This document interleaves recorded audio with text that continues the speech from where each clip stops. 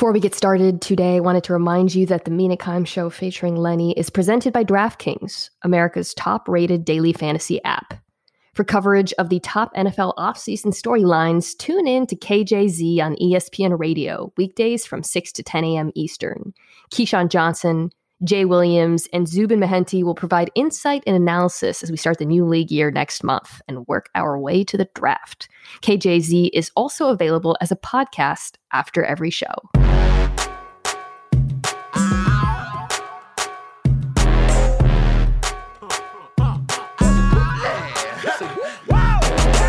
Welcome back to the Mina Kimes Show featuring Lenny, the only NFL podcast where one of the hosts thinks sacks are not a quarterback stat and kind of misses his. I'm Mina Kimes. Too gross?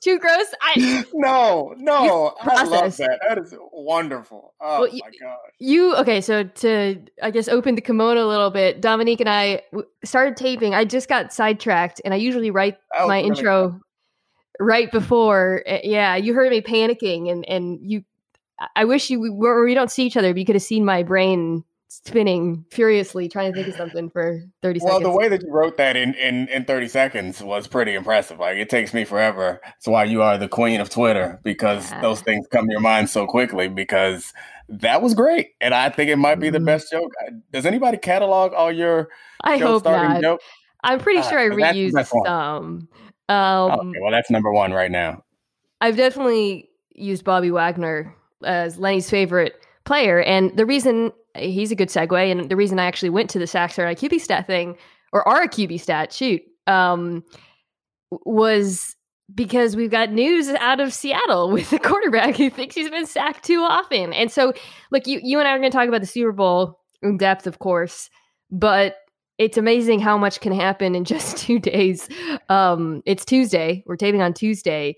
And I want to talk to you specifically with the Super Bowl, because I think everyone's now heard the same takes about the Bucs' utter domination with 4 and some of the adjustments they made. But I want to talk to you a little bit about what the Chiefs did wrong, if anything, how possibly it could have shaken out differently, and specifically what the Bucs defense did, because I think from your vantage point, that's especially fascinating. Yeah, we watched the game, so I got some great answers for you, but okay. They gotta wait. They gotta wait, but we'll get to that, and most of the podcast will be about that. But I do want to talk about Wilson, because generally it feels like this is setting up to be one of the craziest quarterback off seasons in a while, coming off of the Stafford trade, which Jeff and I talked about last week. But also, I don't know, there's just something in the air where I don't know if it's that, it feels like both quarterbacks want out, teams want to move on. Usually nothing happens with franchise quarterbacks, but this year feels a little bit different. For those who don't know, before we get into the Russell Wilson thing, he did an interview on the Dan Patrick Show earlier today where he said he didn't like being sacked so much. He nearly 400 sacks. And, then this prompted much sports television and radio debate about whether that was true, whether he's to blame for the sacks, and whether he should have said any of this in public. So let's start here, Dominique. How do you, what's your immediate reaction to Russell Wilson even saying this?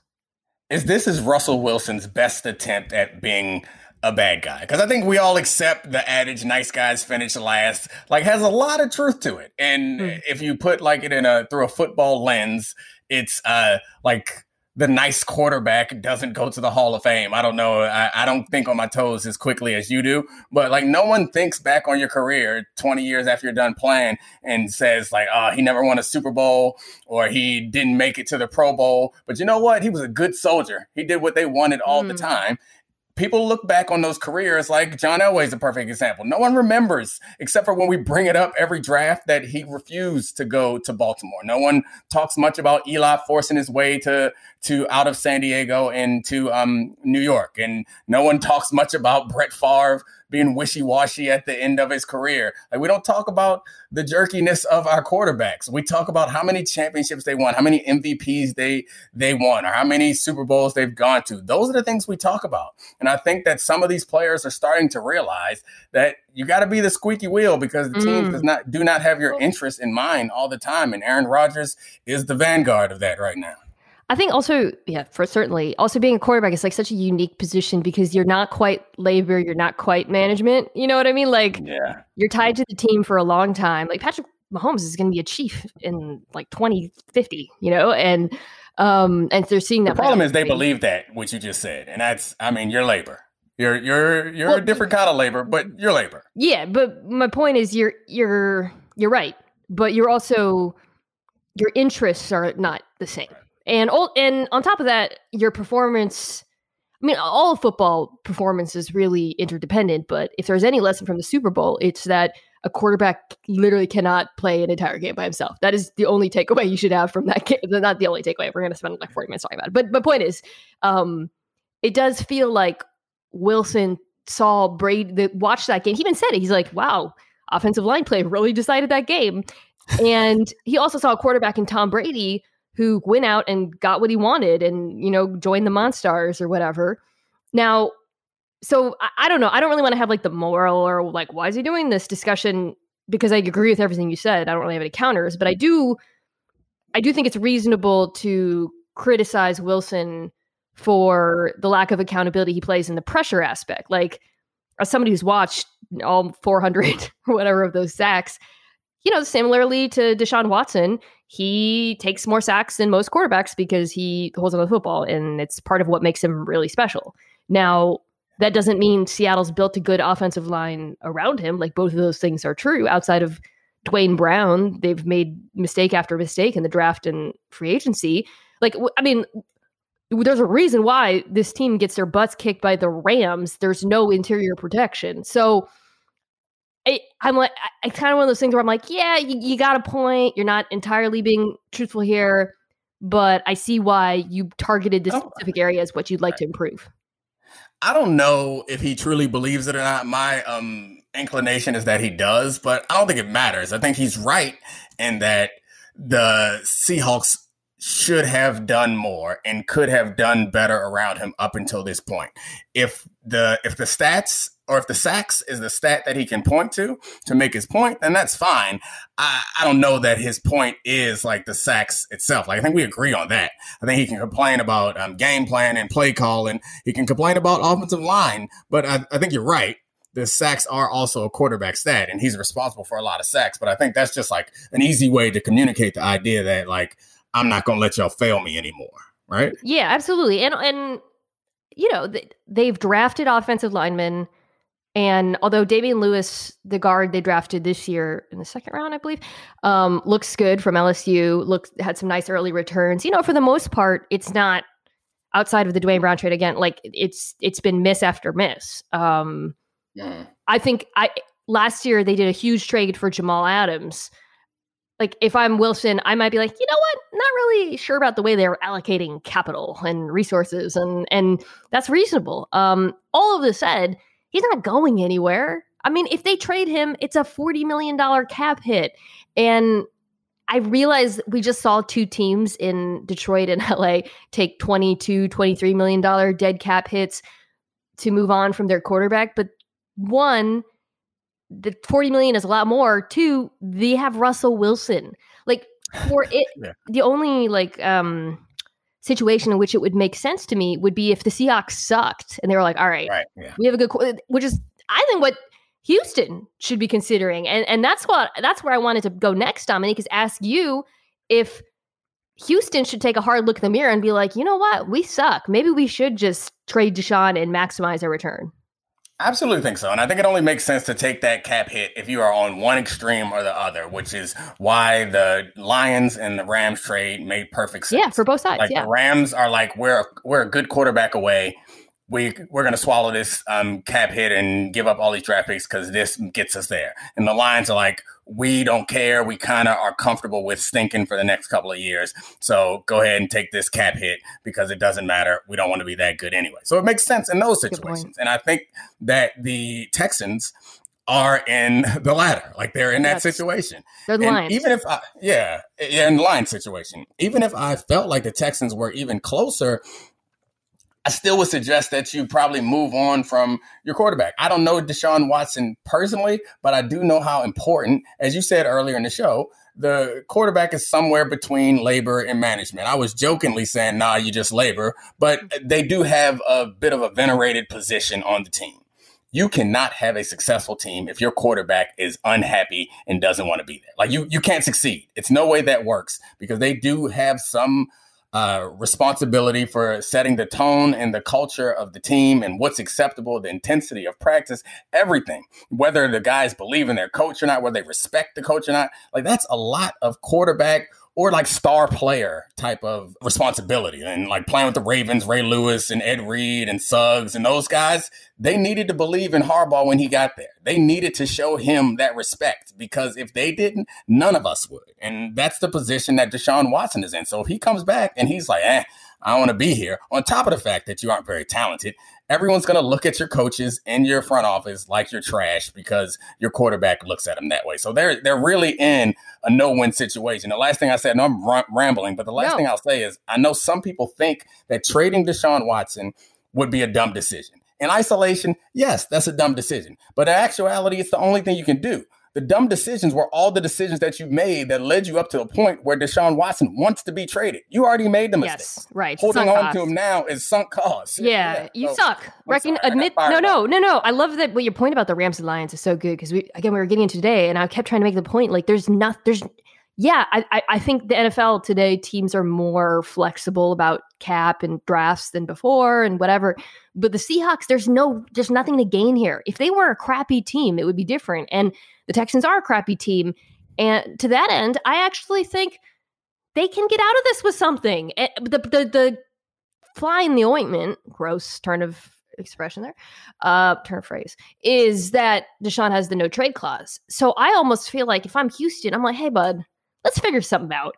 Because we know we can get the world for you, but you can also veto stuff. Like, let's get the Jets and Miami bidding against each other, and let's get out of this together and help us rebuild, and we'll help you go to a good team, and everyone will live happily ever after, except for David Culley, who's probably going to get fired after 1 year because they're going to be so bad, and that's horrible. But I think we're at a point with Houston where it's time to give up and try to work with him to move on because they suck. It's important in the NFL to like know what your team is and know like how good you actually are, I think. Can I say two things before you move us on to the next topic? Because you are quite a good host, and I know that you were about to do, and you weren't going to give me a chance to fit in my my two thoughts. But one, the first comment I made on the show today, you gave me like 2 or 3 solid I've been chasing that high ever since. I've been just giving out takes, hoping that I could get that again. And all I get is like, yeah. Like I feel like you understand and you agree. But that first one, I don't know if people need to rewind and listen to it off the top. But you hit me with something strong, and I'm really chasing that from here on out. Last thing, David Culley. Oh, poor guy. You think that he knows? You think that he's like 60 plus years old, right? You think he's just like, you know what? I'm gonna go take this cash grab down to Houston.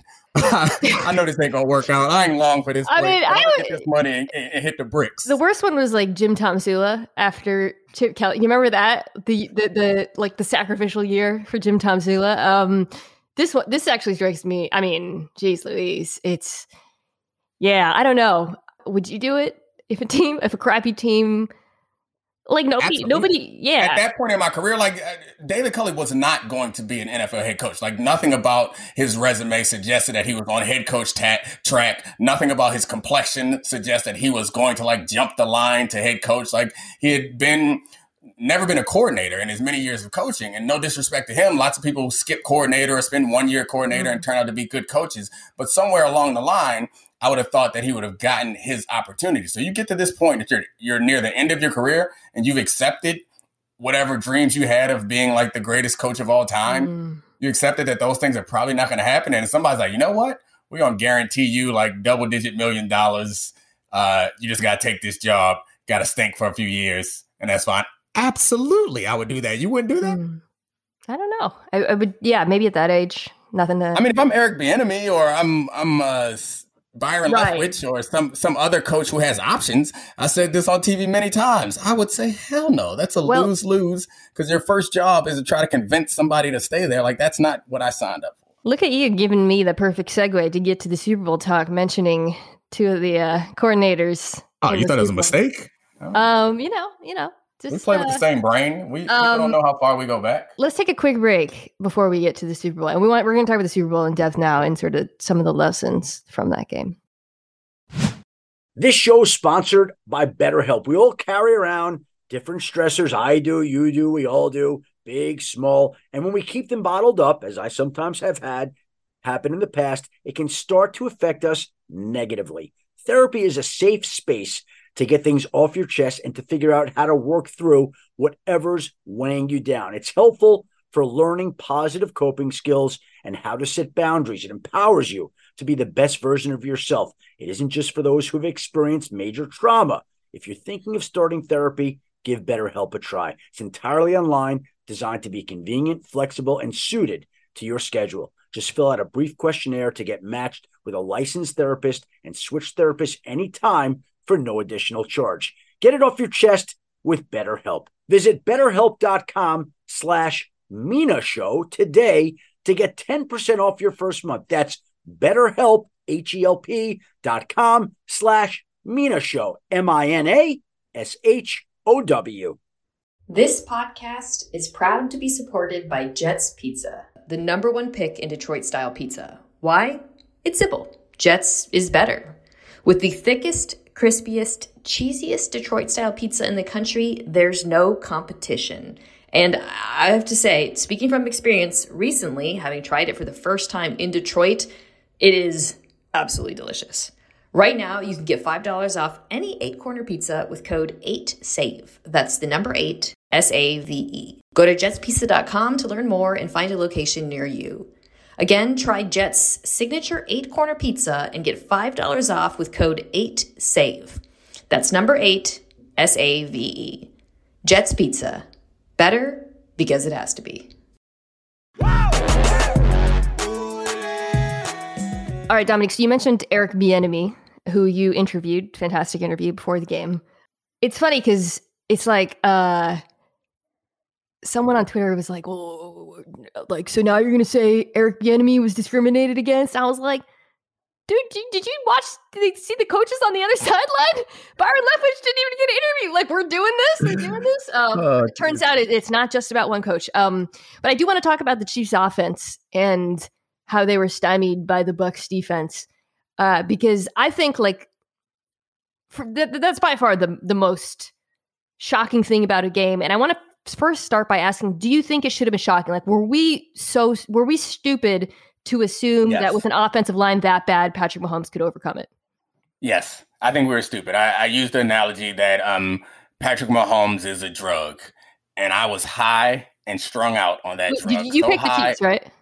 Yeah, I picked the Chiefs. Okay, cool. So high and so strung out that things that I knew to be true, I just disregarded them altogether. And that's what happened, because at no point, I remember, I analogized this to the Patriots-Eagles Super Bowl, where I picked the Eagles. I was confident enough to pick the Eagles in their backup quarterback because I know that line play matters. And the Eagles had the better offensive and defensive line. The game didn't play out exactly how I expected, but that's something that I can stand by normally. In this game, I abandoned all the things that I had learned and trusted and loved about football and was like, you know what? Nah, this dude he's just something special. And it made me forget that the line play, you can't get anything done without line play on both sides. And no matter how great you are, it's not basketball. You know what I think so many of us, I mean, the easy explanation is because Patrick Mahomes is the best I've ever seen. And we've seen him make magic. I mean, he almost made some of the crazy football plays I've ever seen in my life in this game. But also, Dominic, I think why people were so wrong is that it's not like the Chiefs, their entire offensive line was wiped out in one incident. He was playing behind backups all season. And it was the final piece, Eric Fisher, but then it wasn't just okay, they took out Eric Fisher and then they had starters at the other. They had to reshuffle again. And I think if anything, one of my big takeaways is, offensive line, it's really interdependent. It's communication is so important. And you saw them visibly confused by some of the games Todd Bowles was playing up front, which is 4 guys, of course. And I think that, to me, it felt like, not that it came out of nowhere, but we had seen them play at a reasonably high level despite having a very embattled offensive line all year.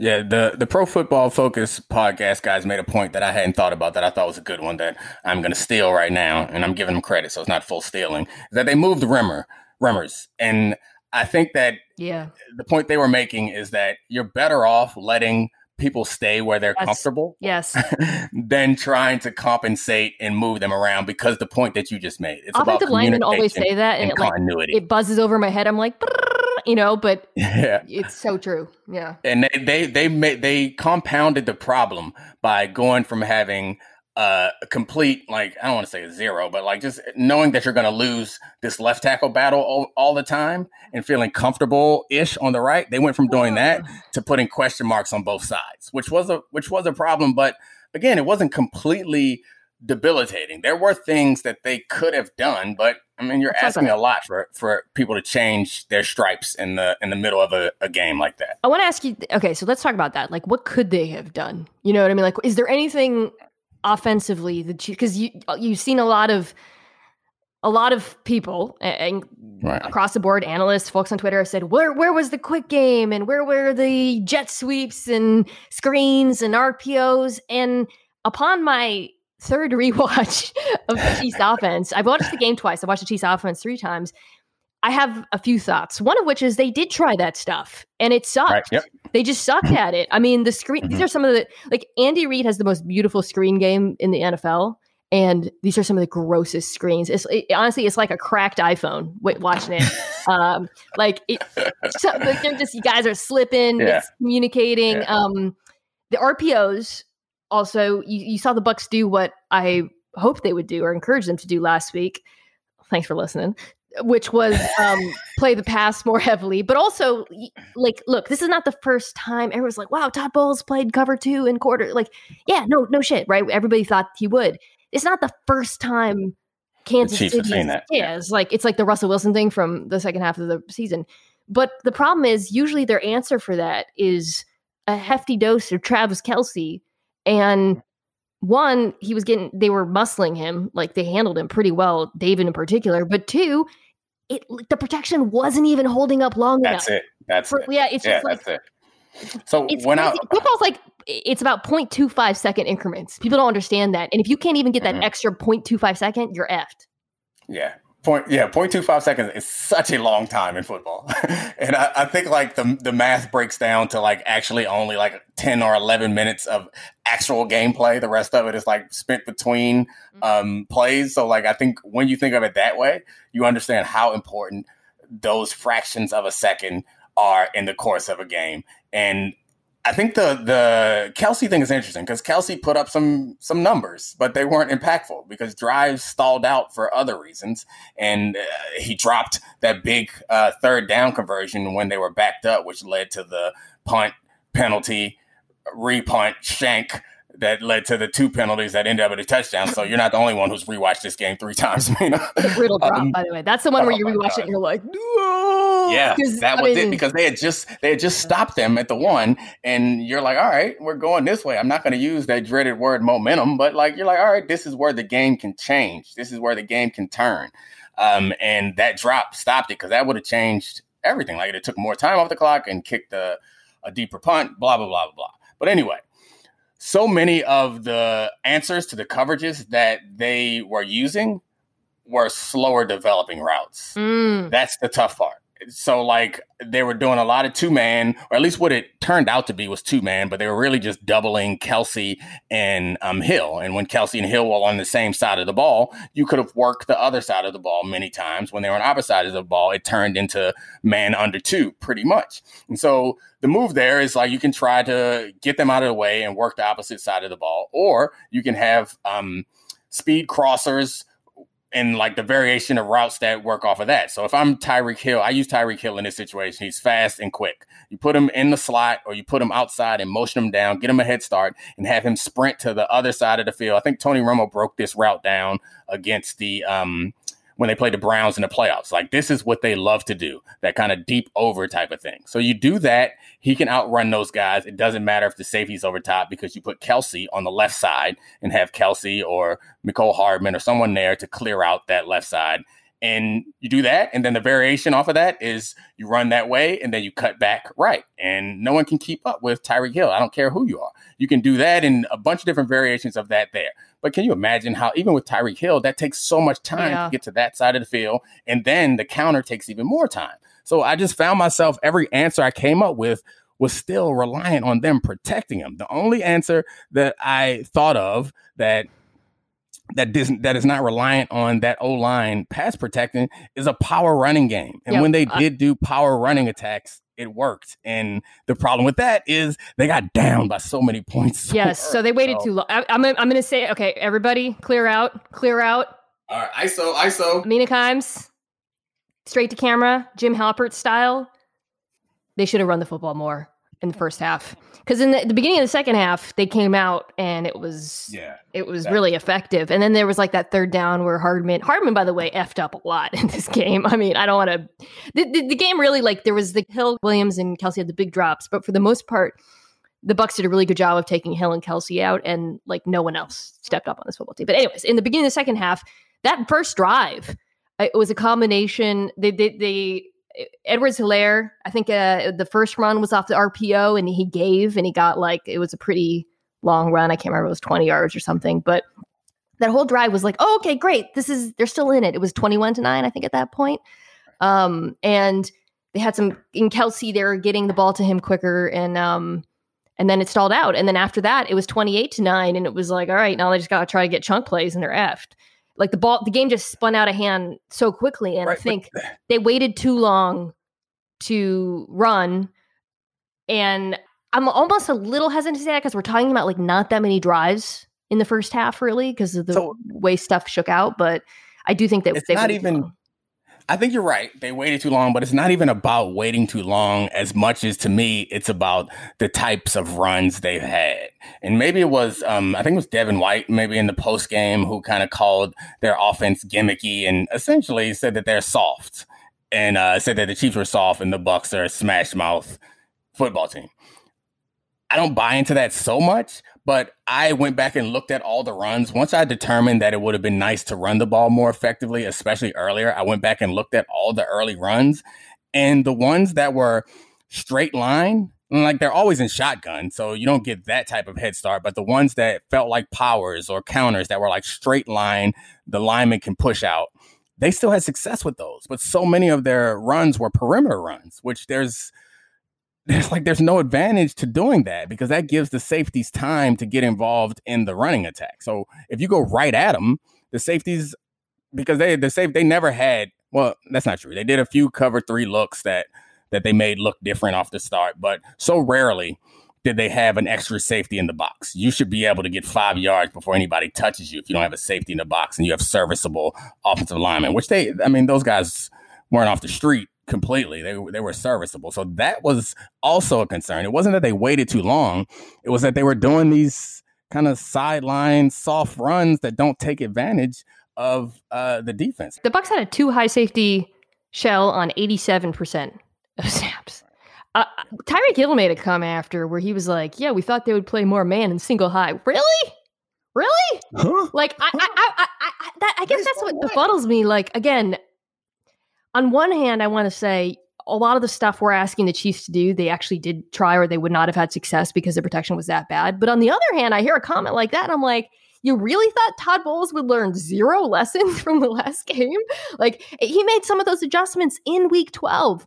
Every single show, people were like, they're going to play more zone and 2 high. Like, you know this better than most because you're experienced with the Seahawks. That there are 2 different types of teams. There are do what we do type of teams, and then there are game plan type of teams. And the Seahawks have always been, or until recently, have always been a kind of do what we do type of team.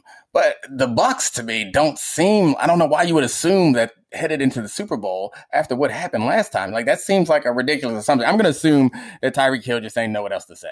I mean, I will say, like, Todd Bowles, he broke every tendency he has. I mean, on both sides of football. We'll get to the Bucs offense in a second versus the Chiefs defense, but that's the lowest blitz rate by a Bulls defense in 5 years. I mean, like, that's pretty cool. I cannot stress enough how impressive the Bucs performance was from a coaching perspective and execution perspective. Because like just the stuff they did up front, like I'm not a defensive line expert, but like it was wild. Like did you have Vita Vea lined up at defensive end on your bingo card? Like the thing they did where they would loop Barrett around to contain Mahomes using that was so cool. And they did so many different things. Like the rushers were just coming from every possible alignment. It was so neat. So those were the things that I was most impressed with from the coaching, because I think the coverages were not like revolutionary. The concept was something I thought of the first time I saw the Chiefs play football, was like, let's get guys deep. Like that was not revolutionary. The things that I thought were special was them understanding that the best offense for the Chiefs is not Andy Reid's design. Honestly, like the most explosive plays, if you think about your Patrick Mahomes memories, those are him like creating outside the pocket and Tyreek Hill and Travis Kelce breaking down the field. And we saw one of those passes hit, we saw several of these passes hit people and drop them. I'm thinking of the Kelce one. Yeah, I'm thinking of the Kelce one right now where he was rolling right and Kelce broke to the right sideline, like through the middle of the field, and it hit him, but it was a little slow, so the guy broke it up. So those are the plays we remember, is him throwing across his body and doing that sort of stuff. The way that they modified their scramble rules and stuck to those scramble rules and were completely comfortable with those scramble rules, even when Mahomes was running for first downs of big games early in the game, like that to me is coaching. That's like, look, this is going to happen. We're going to we'll live to fight another day. Don't try to be a hero. I mean, but football, it's like, it is math. Like if you have 4 human beings who can consistently get the quarterback moving in less than 2.5 seconds, it makes your life a lot easier as a linebacker trying to cover, the various Bucs DBs. I know you're saying about the rule, like the fact that Mahomes almost pulled off those plays, I think it does raise the question, and we'll wrap up this side of the ball here. From the Chiefs' perspective, I know you and I said, they should have run the football more, but like, given the state of your offensive line, is it a better move to just really try to stick to quick stuff, and they did try some of it, contrary to public perception, or do you think, like, listen, it's Patrick Mahomes, let's just pray that he can make magic happen, which he almost did? I mean, honestly, praying that Patrick Mahomes makes magic happen feels like more of a certainty than anything else that you could have done. So like, it's hard to begrudge them hoping that Patrick makes magic happen. But I do think that they could have done some more to help him to anticipate what was going to happen. I think they had some success with a couple of gadgety type of plays, like that Tyreek Hill, when they were backed up, they hit Tyreek Hill on what seemed like a weird little screen play that was successful. No, that's one of the best plays of the game. I know exactly what you're talking about. Yeah, like that seemed like that play was designed to go against this defense. And to your point, they should have stuck with the screen passes, because two-man, the screen pass doesn't work necessarily, but when they were in those zones, screen pass is tremendous against the zone. I remember one getting batted down and then one getting like completely just blown up. But then they were like, all right, we're done with screen passes. That's not going to work. After the first, there were a few gross ones. Yeah. But you're right. They were playing a lot of quarters. Right. And the screen would kill that. And they were playing like a special quarters too, where their underneath defenders were buzzing to Hill and Kelce. Mm-hmm. So like, understanding that those guys are decoys, like that's something that it felt like they still wanted to have big games for those guys, and that wasn't going to happen. And Mecole Hardman isn't Tyreek Hill, but he's a reasonable facsimile. Like, he's fast enough that if you are going to double cover Tyreek Hill, I love the matchup of Mecole Hardman versus anybody with Patrick Mahomes throwing it. We're going to eat, and they didn't do that. It generally is quarters versus the Chiefs where the safety can cut. Like, do you think that's a good approach against this team? Or I guess it's so hard to, like, if anything, I think the blueprint, if you're going to take a blueprint away, it's on the other side of the ball, which we're about to get to, playing the Chiefs defense. Like, I'm not sure how much you can really take away. Like, teams did do what we just saw. Teams did this to the Chiefs. I mean, shoot.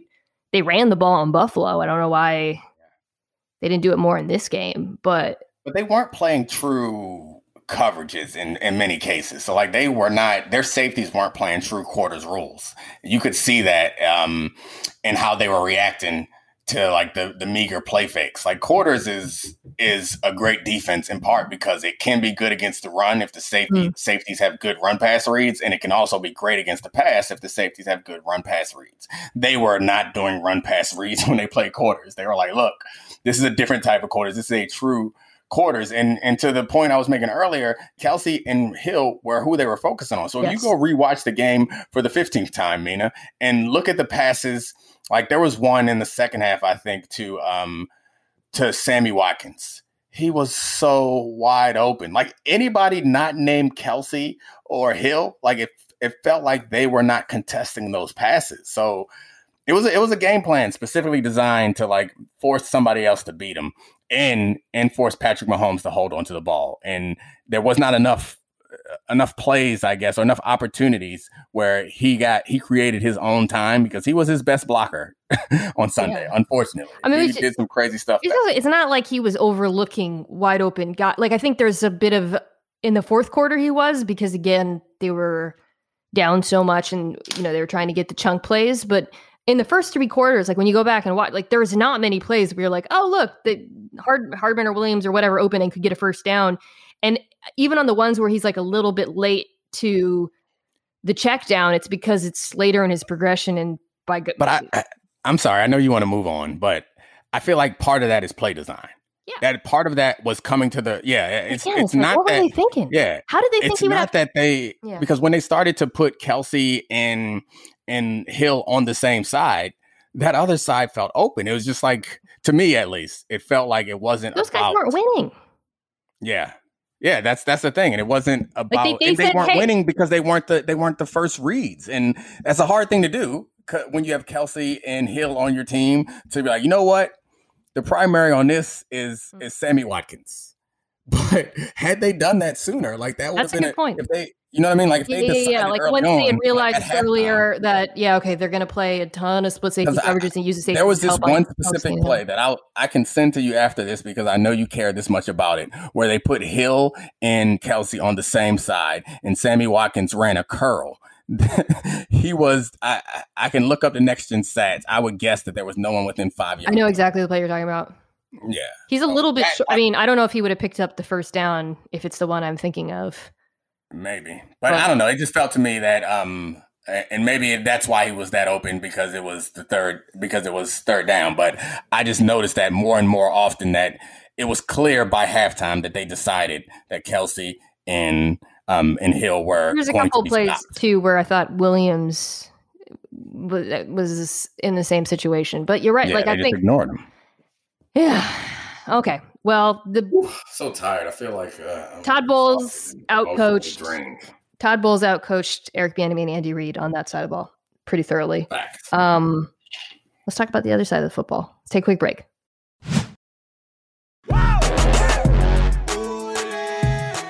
So, Dominique, I was so effing impressed by Byron Leftwich in this game. I mean, let's start with a stat. I tweeted this because I forgot. Somebody was saying like, well, did you watch the book? Are you sure it's Byron Leftwich or was it Todd Bowles? Was it Keith Armstrong? It's hard to keep track. I don't know. So many. yeah, so many. And yet Byron, Todd Bowles. I feel like you explained the joke. You said it's hard to keep track. People might take that the wrong way. Sorry. Some reporter after the game, Byron was doing a press conference and he asked him about defending the Chiefs offense. And it was extremely awkward. Not only because they look nothing alike, but they're like, I would say like, I'm trying to think of a comp, like Diana Rossini and I maybe like makeup wise is like the difference in tone we're talking about. Like, I mean, I guess it's a Zoom. Yeah, like, not even close. Have you never seen these human beings before? Probably not. Okay. Stat I thought was incredible. During the regular season, Brady's average depth of target was 8.8 yards, which is second in the NFL. Pretty typical for a Bruce Arians offense. In this football game, it was 5.9, which would have been the lowest in the league.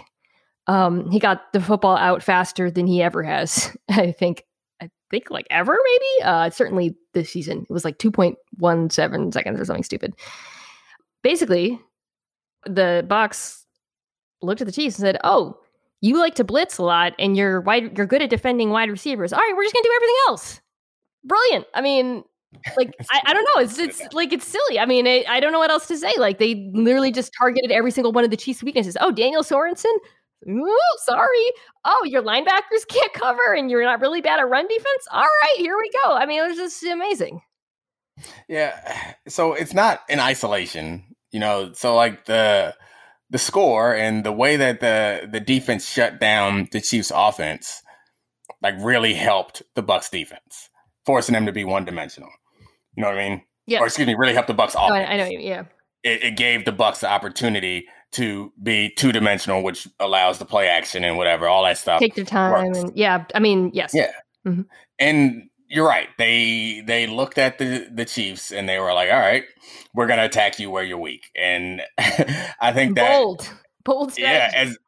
Is it hubris that that the Chiefs were showing and not doing the same thing, which is fair. It's been 3 seasons where functionally no one's ever really stopped them. I guess the Falcons are the only team that's really slowed them down in this 3-year stretch. So maybe it's hubris, or maybe it's just like dance with the one that brought you. But I think the Bucs had the foresight and the humility to be like, all right, let's attack their weaknesses. And they had the lead, which allowed them to be two-dimensional. Because I'm not sure how differently this game plays out if it's close. Like there's a different game plan. There's a different pressure on that offense to create in those situations, and the penalties too. That's a good point because on one hand, I'm like, well, this is how you should play the Chiefs defense, guys. You should run the football and, use a lot of play action and count on getting yards after the catch. I mean, the average Bucs receiver had actually, I wrote this down somewhere. It's crazy.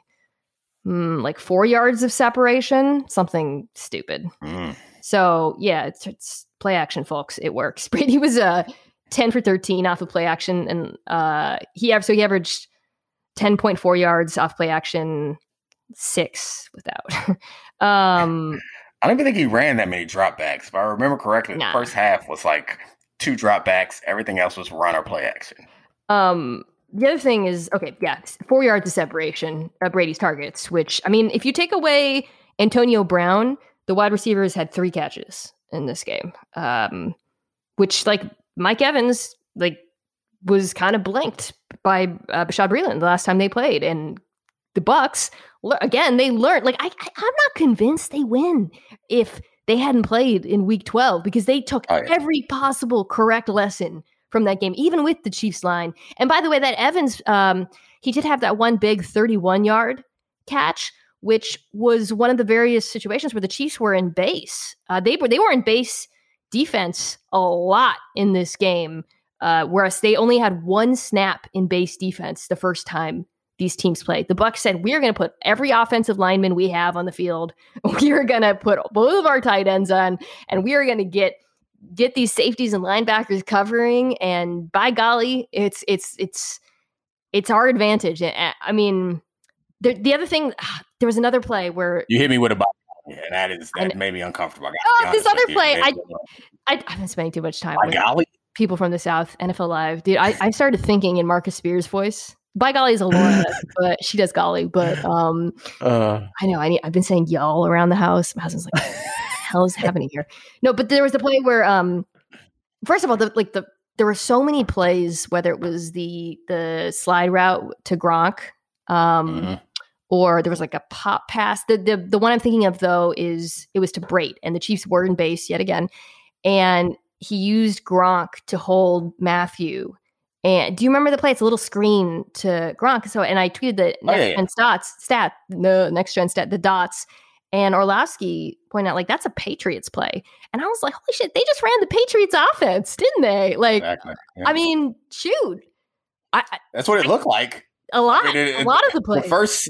The first series did not look like the Patriots. Every other series kind of looked like the Patriots, with the exception of that tight end screen, which I'm sure the Patriots ran at some point, but that felt like something that the Bucs put into the offense earlier in the season, that Brate screen, that big play. But yeah, it felt like very Patriots, which is it's fine because I know that you say that sacks is a quarterback stat, and that's true. And wins is not a quarterback stat.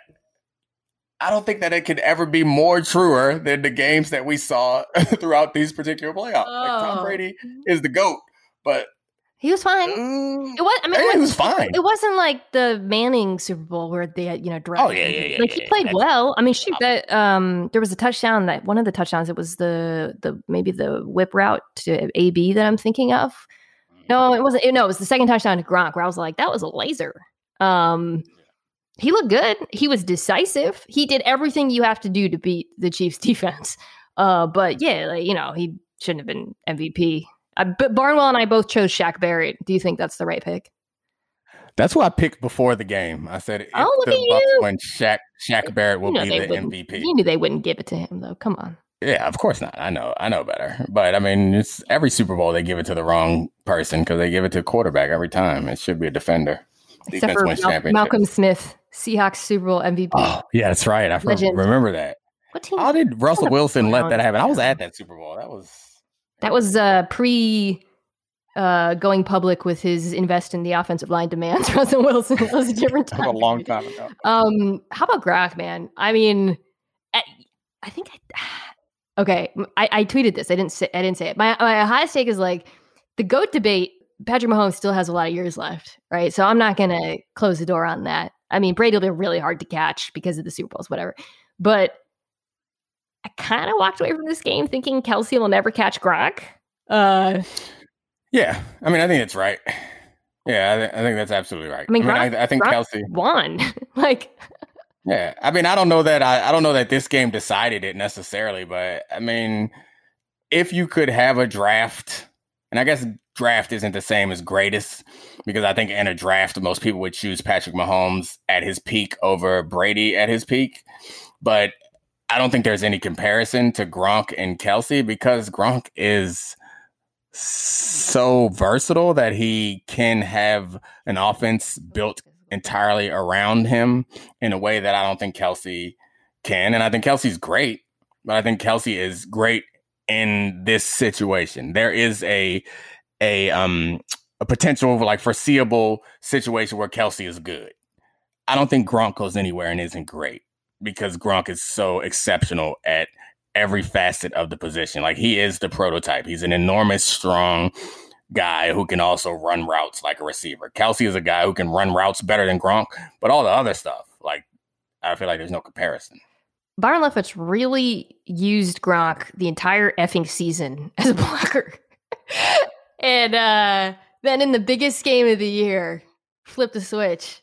I mean, it's like the same with like the play action, going from 18% before the bye to 43% in this game. Like that is, people talk about Brady bringing the Patriots way to Tampa. Of course, we don't engage in that sort of nonsense on this podcast, but that was the most Patriots-like thing about this Super Bowl is that the Bucs freaking changed it up. Like that, to me, in some ways, it reminds me a lot of the Rams Pats Super Bowl, the 13-3 game, where it was kind of like, this game sucks. But then you watch it and you're like, whoa, the coaches did all this kind of crazy cool stuff and changed their tendencies. And like, that's how I felt watching this game. Like the Bucs coaches, Arians, Leftwich, Bowles, they're the real MVPs.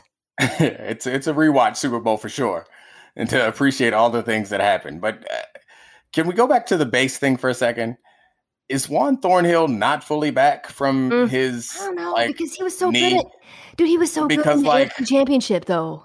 Because this defense is so different when you take Sorensen out and put Thornhill in. Like that really hurts this defense's flexibility, and he was good in that game. And I expected him to be in base. I don't completely understand because I've been really impressed with him since before he got hurt and really impressed since he's come back. And I thought he was going to be a difference maker for them defensively. And I don't know, he's just not out there enough for me. And maybe I tore my ACL and I was never the same. So maybe I think he is still working his way back. Well, that's a good setup to what I wanted to talk about last, which is these two teams moving forward. So let's start with the Chiefs. The assumption is they'll be the best team in the NFL. They'll have a functional offensive line. Patrick Mahomes is Patrick Mahomes. And they don't have a ton of free agents. And but on defense, there are some problems, I think. you made a really smart point about how the Bucs, because of the game script, were really comfortable and the game script enabled them to run the perfect offense against Kansas City. But if you're Kansas City, do you look at linebacker, potentially safety, edge rusher? Frank Clark was like a total nothing burger in this game. Like, do you look at those positions and try to maybe go there instead of spending your first round draft pick on a running back this year? Yeah, I think that was really bad. Not good. That first round draft pick looks really bad today. And maybe if they had run the ball, it looks really good. But it feels to me like they can't go wrong, honestly. And I hate talking about needs as much as talking about players. And I haven't done the deep dive into the college players enough to know who to get. But my belief, and I know this is like cliche at this point, is like you draft for the talent that's there, not for the need.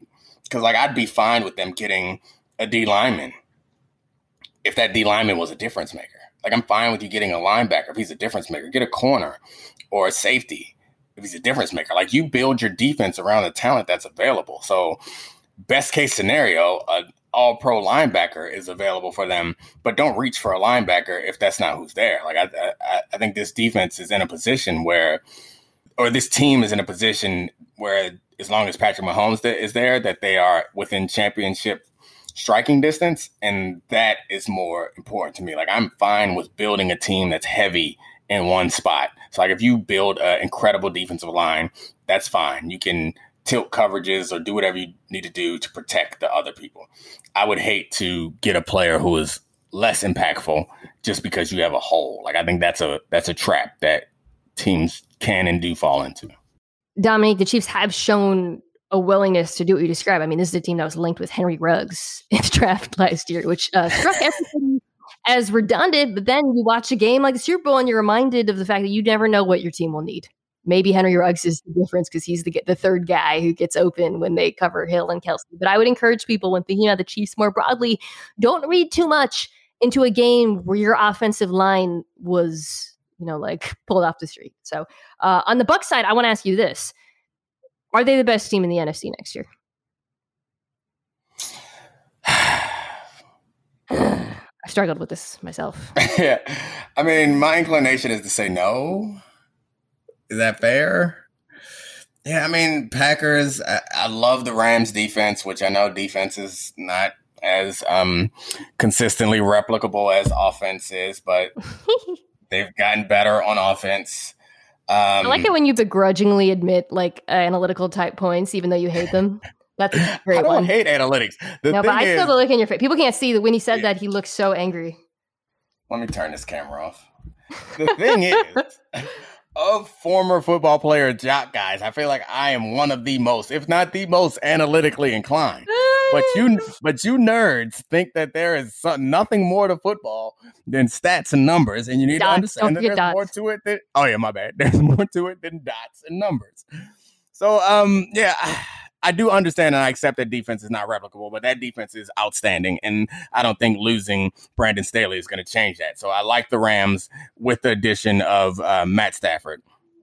I think the NFC is a lot closer, or the NFC feels like it is more up for grabs than the AFC. Like it didn't feel like anybody in the AFC can recreate what the Buccaneers did. I still lean Mahomes in the AFC. The NFC, I feel like it's wide open. Just about anybody, right? Yeah, the Bucs have a lot of free agents, a lot of good, important free agents. Godwin, Barrett, Levante David.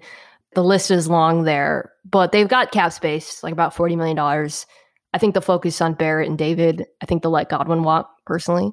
Hello, Baltimore, if you're there.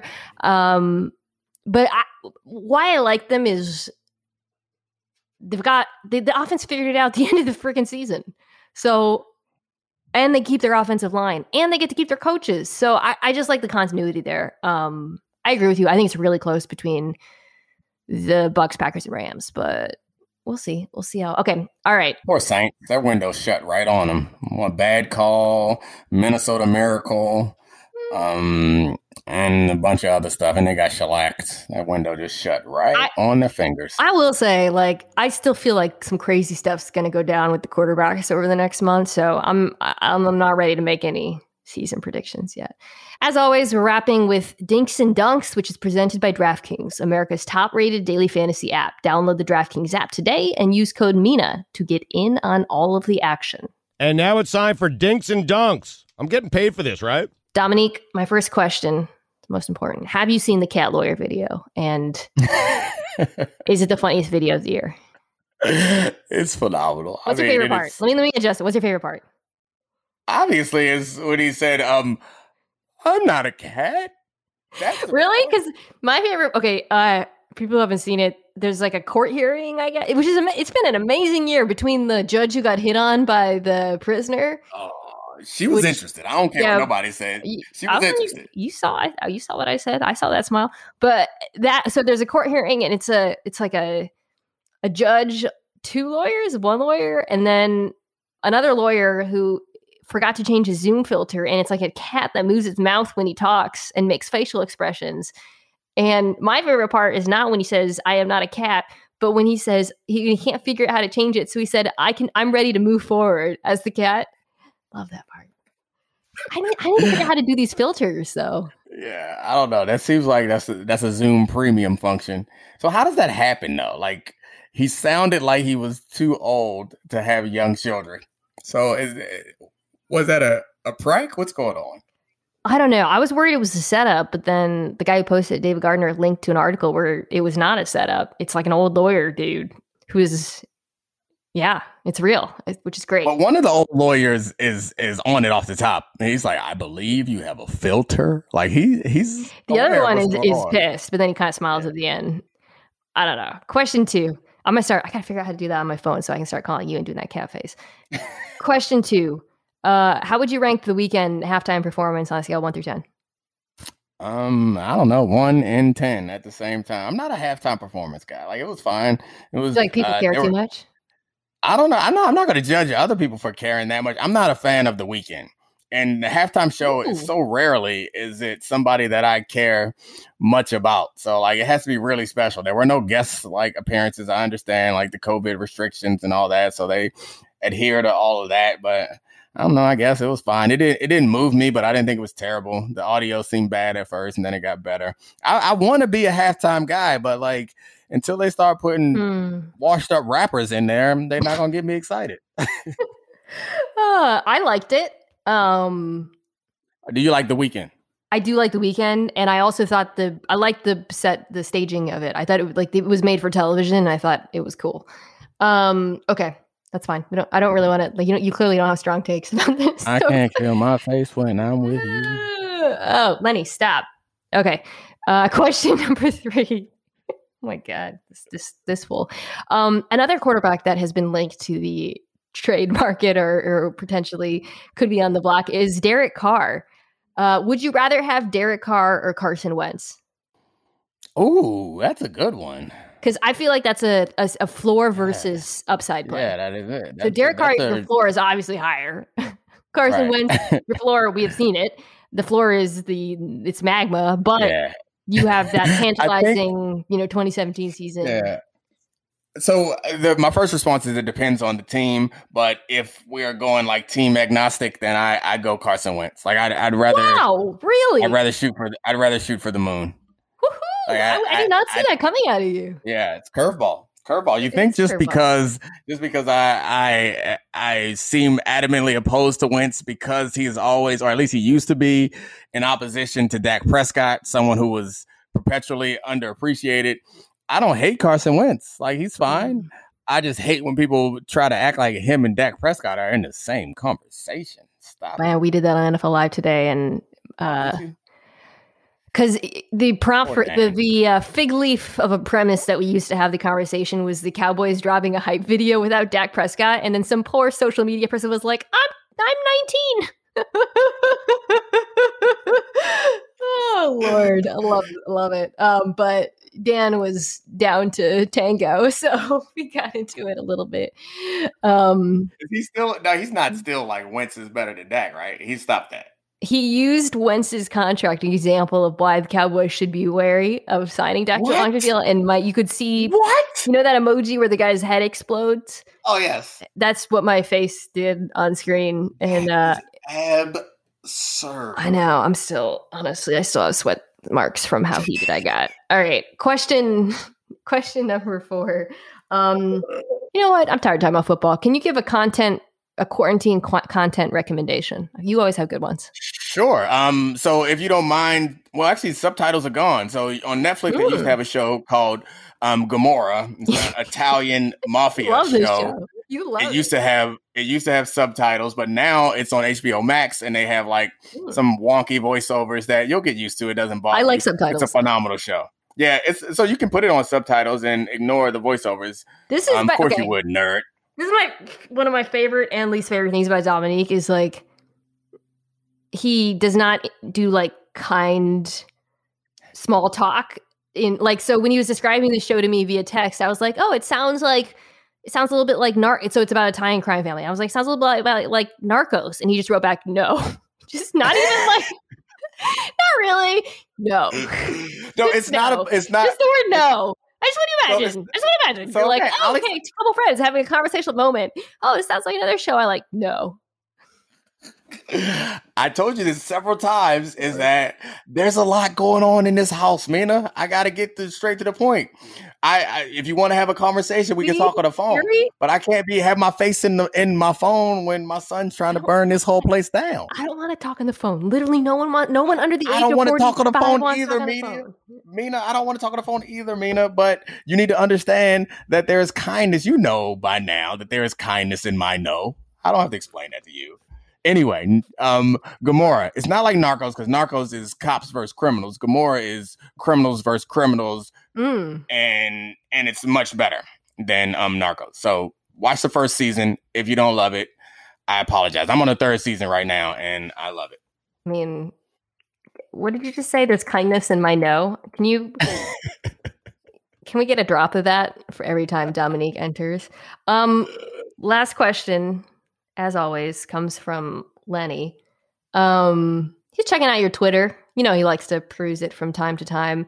And he noticed that your pinned tweet is praise you received in 2016. And he just wants to know, you really haven't done anything since then?